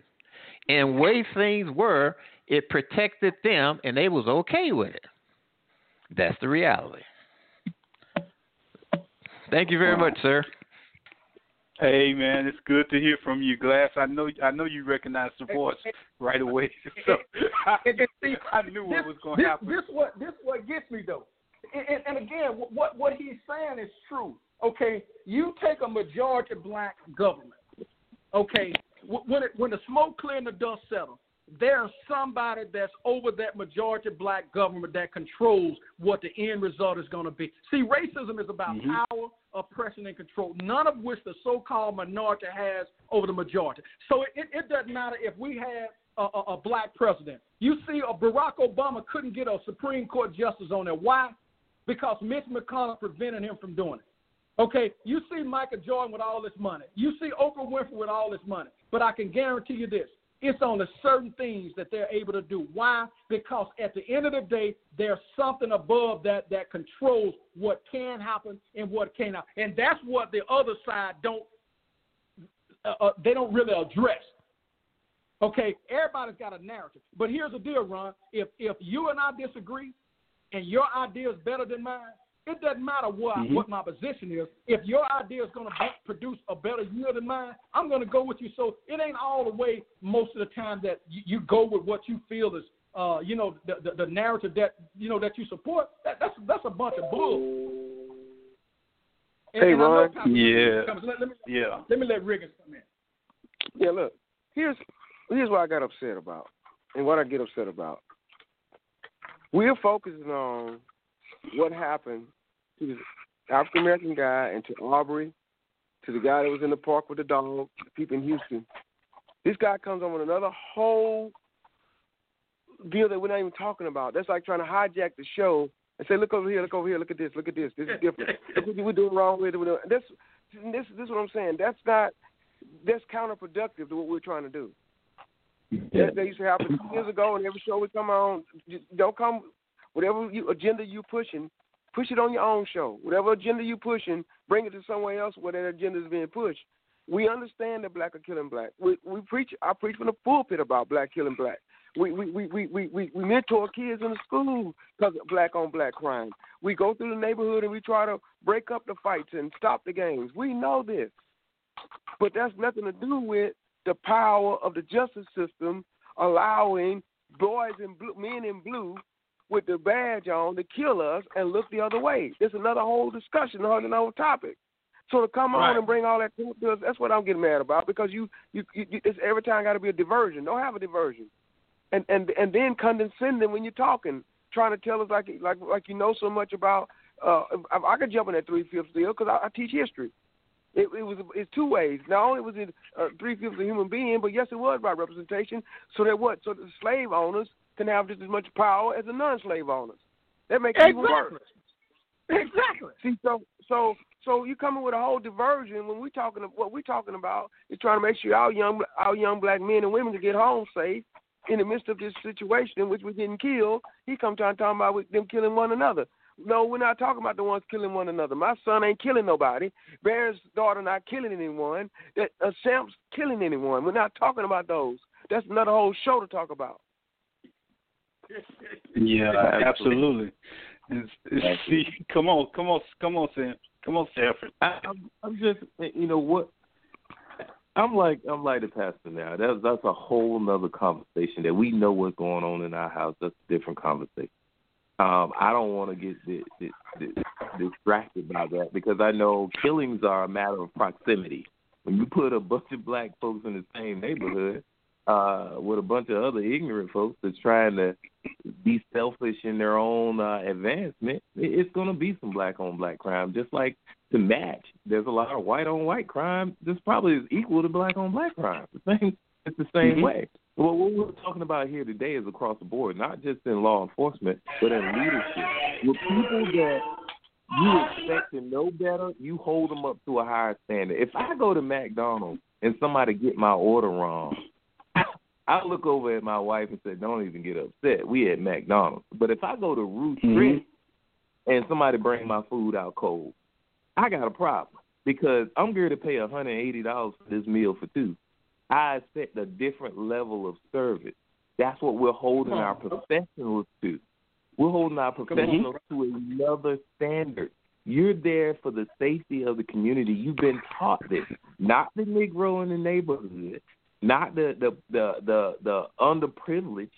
We ain't talking about the black-on-black crime that people ain't never been taught anything halfway finished school. I'm talking about people that know better. And when you know better, you go to another level of expectation, especially when we're paying as a community. We're paying for your service. That's a whole other conversation. I saw them grinning on the other ends, like, "Come on, man, don't distract us from getting down to the grid of some things that we can be proactive about in our own community." Absolutely. Take over, Mom.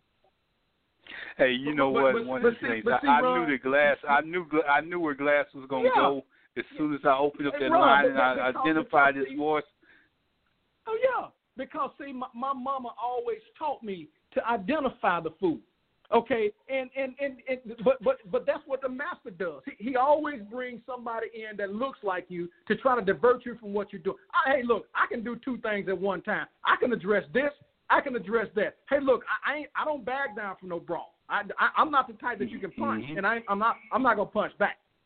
Okay, and again, before we get off, Ron, he has some very valid points. I agree with 90% of what he said. It's how you go about doing it. But hey, don't come to a box. I agree with because Pastor Riggins was ready to go, Glass was ready to go, and I just sit back. sometimes you just have to take the low road and let him. Simp is out there. Probably saying this. Yeah, because you did come in. I'm gonna say this again. We got about what time is it, Glass? You make the announcement and open up the lines. If you want to come in, press 1. Go ahead. 9:11 p.m. Central Standard Time. You listen to Blog Talk Radio. We're discussing some of the issues that's going on here tonight.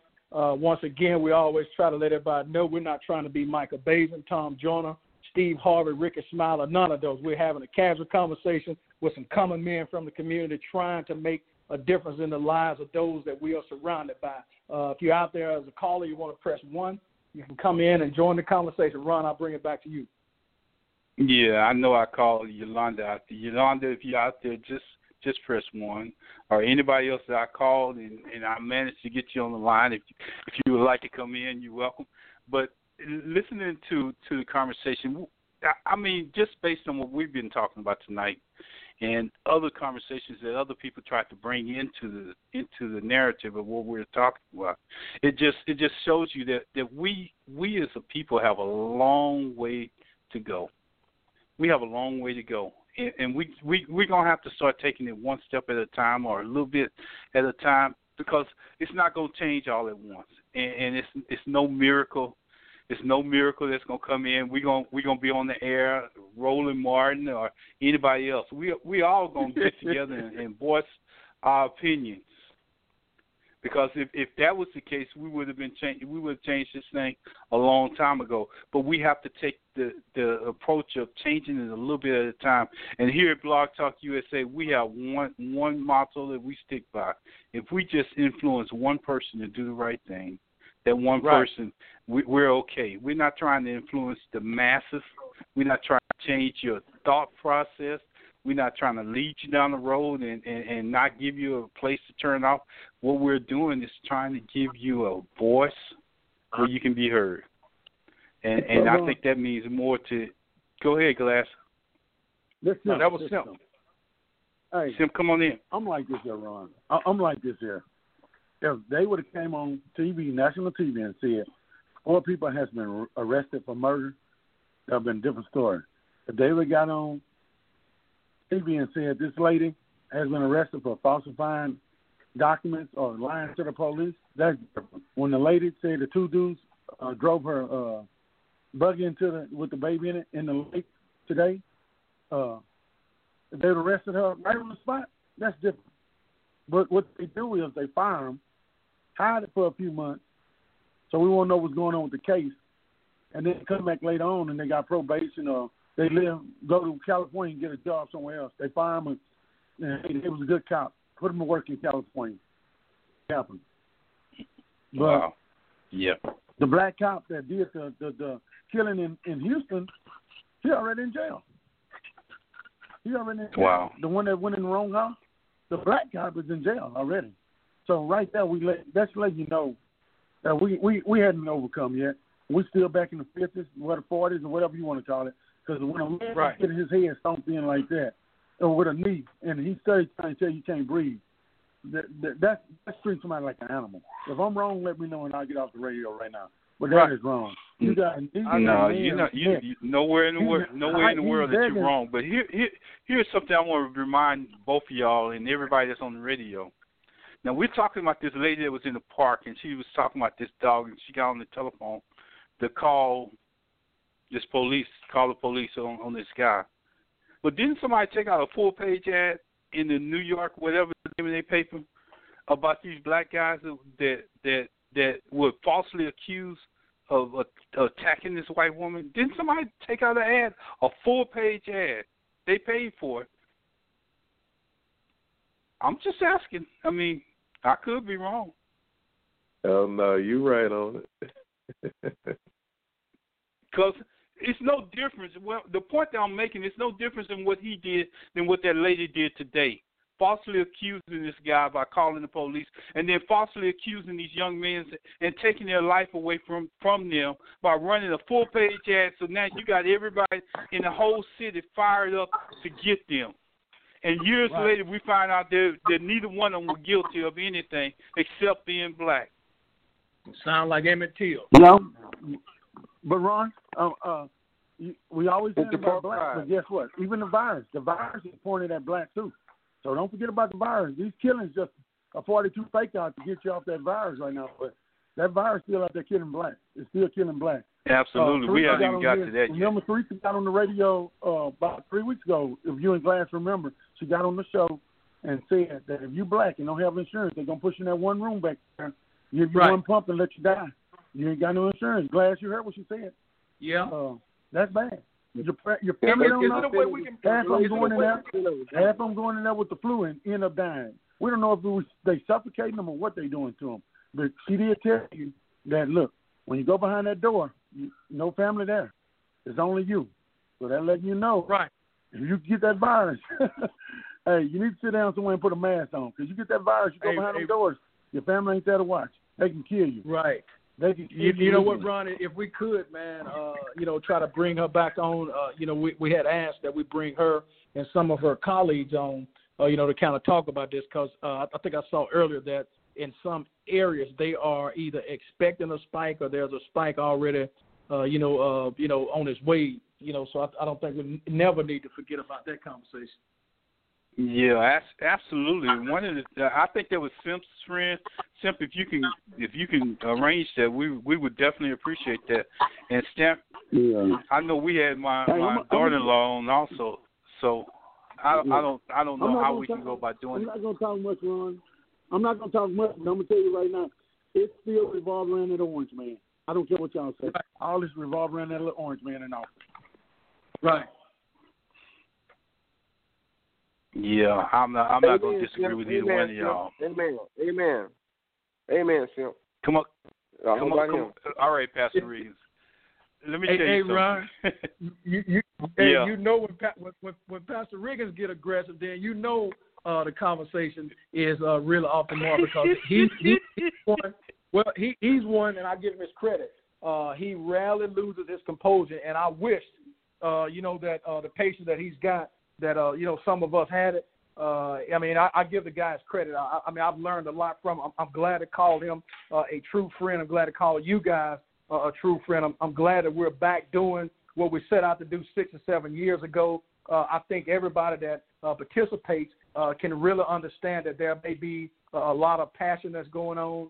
There's a lot of other things that's going on, and we need help from all angles. So if there's somebody out there that would like to do a show, all they got to do is reach out to you. And not a fact, Ron, there was a lady who messaged me on my page, my End Racism page, where I think this black guy was falsely accused of something, and they reached out to me and because they wanted to come on the show, and I just told them that they need to get me that information back first and let us fact check it, before we actually stick our necks out there. So I'm waiting on that info as well.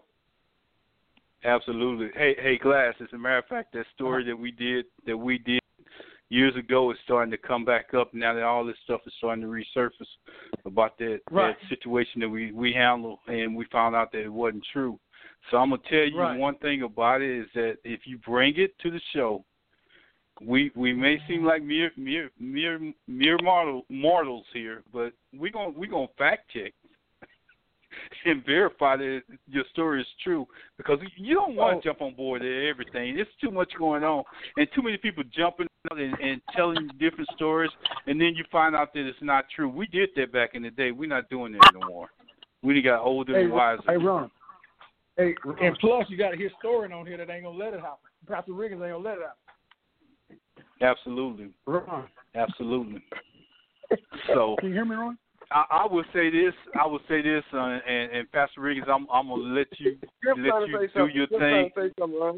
Ron, Sim trying to say something. I know. Who? Let him say Sim? it. I'm Yeah. Okay. Hey, Ron. Yes, sir. Can y'all hear me? Oh yeah. Okay. Yeah. Hey, I just got a text go ahead. from my Pastor Riggins got me quiet. I got a text from my friend. He's saying, don't forget that black officers get accused too of with white people, getting called in on too. So don't just think they don't be out there getting accused of stuff too, false things. When they pull white people over, they call in on them too. So he's letting us know that, hey, they get accused of stuff too. And I can believe that. I know they got a hard life out there being a black police officer. Wow. That's another show, y'all. That's another show. Oh, man. Hey, Glass, I know I've been trying to get here. Pastor Riggins, come on and bring this home, because you know how I feel about it, and you know that. The only thing that I'm saying is basically this. I'm going to say what I got to say, and then I'm going to let you have it. I don't like, of all people, a white person telling me that I ain't black. I don't care if it's joking or if it's serious. I just don't accept that, because I know how much suffering our people have done. So I know I got to vote for them, but I guarantee you I'm going to vote for them holding my nose, and I'm going to wipe off this shoe because I just stepped in some. And I'm going to keep on walking and vote for him. I'm going to push that button. And I know you got a response, so I'm going to let you have it right now.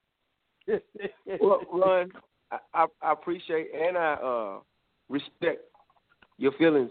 I only hope that once he's in office, he can do what we need him to do, for as going in and just like they had Eric Holder in as a DA, put somebody in as a DA that can, Attorney General that can change a lot of this stuff, that he can help us get better health care, help us get some more respect, bring America back to respect, and he can prove it. He has 4 years to prove himself to get your vote the second time. Right now, we're just trying to save America, to be honest, and save what we do have left of the African American community by getting Trump out of there. So hold your nose, step in the boo-boo. Go ahead and vote for him. If that's how you feel, and I respect that, then I hope that he will earn your vote for the next time. That's all I can say. Yes, sir. Hey, Ron, now let me step in and mediate this. I know Ron well enough, and I know Pastor Riggins well enough. Ron sitting there listening to this, but it ain't registered to him. And I can't do nothing but. Glass, here's the reason why. I'm going to tell you the reason why it's not registered to me. Because we're going to be talking about this same police issue of black people getting killed by police officers, even when he gets in office.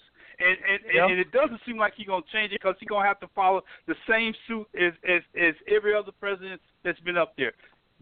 Other than Obama, he just step out and say something about it. But, he's going to do the same thing. I mean, it's the same. I don't know how to say it other than this. It's the same smell. We got to go out and vote and get him out of office. At least give him a chance. But he worked with Obama, so it might be different, because he did work with Obama, remember? See, it's not like he didn't work with Obama. That's the only thing that's kind of tilted, kind of gave me some hope that he might could do something different. But whatever. But Pastor, I'm gonna say this. Pastor, I'm gonna say this. Didn't he vote to keep people in jail? Wasn't he part of that vote? In '96, yes. So okay, I agree with you. I'm totally agree with you. The Black Caucus was begging for them to do that because of what was going on in Compton and Chicago, and the Black Caucus was begging them, like Boys in the Hood and Do the Right Thing and Jukes and all that. They was killing each other. The Black Caucus begged them to do that. And that's something they regret. They came to regret later. Right. They begged the people to put that in place, and so they came back later and said, "I'm sorry, we shouldn't have done it." So, none of us are perfect, man. But Trump don't care. Trump do Ron, Ron, I'm gonna tell you like this here, Ron. I'm gonna tell you like this, and I'm done. All the stuff Trump can say it, crazy stuff in the world. Biden say one thing and everybody upset about it. I'm gonna go against you on this one. I'm not upset. He told the truth. If you vote for Trump, you ain't black, and that's just point blank. You ain't black if you vote for Trump. So I'm not. Well, I'm gonna tell you like this. You can tell me that. You can tell me that, but he better not tell me that, or else he gonna get the same fight that I'm doing right now. Yeah. But you know Ron, what? you upset for no reason. He's come from house boys. See, Biden feel like he's part of the black community, Ron. He feel like he's part of the black community. He feel like the black community got him into this position. He's bothering about putting black woman as vice president. He just got too comfortable. He just got so comfortable, and I like him to have a gal, because I don't like him when he's too stiff. When he's too stiff, it make him look old and senile. I want him to say something crazy, because Trump is crazy.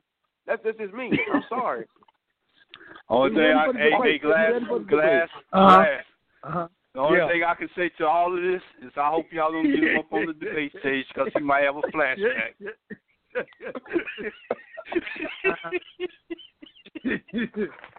All right. Hey, Ron, we're going to take you to the VA.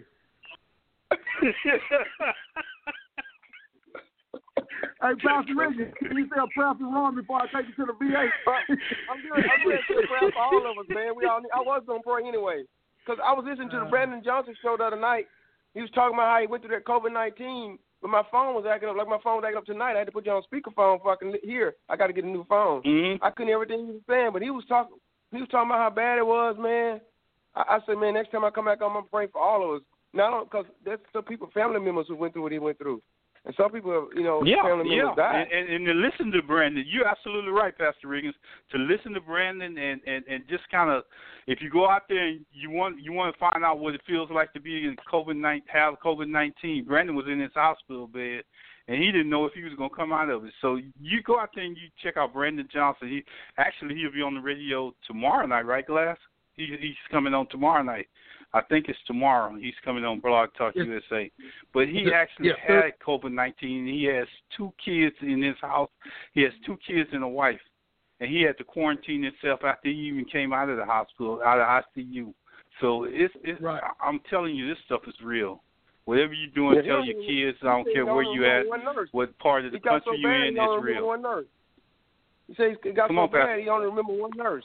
Only one nurse, and it said one African American nurse came there, and minute by minute she worked on him. So all the other nurses didn't even feel like they was concerned. That's the only nurse he can remember. And he said he didn't know he was going to even come out of that thing, man. That's scary, brother. That's scary.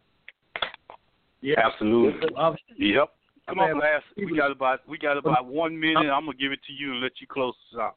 I was just saying, I've had about 5 people, the person go through it, and said the same thing, that they wouldn't want nobody to have it. One had hallucination that 12:30 at night that he was not going to make it, so he just didn't feel right. He said, man, if you can stay away.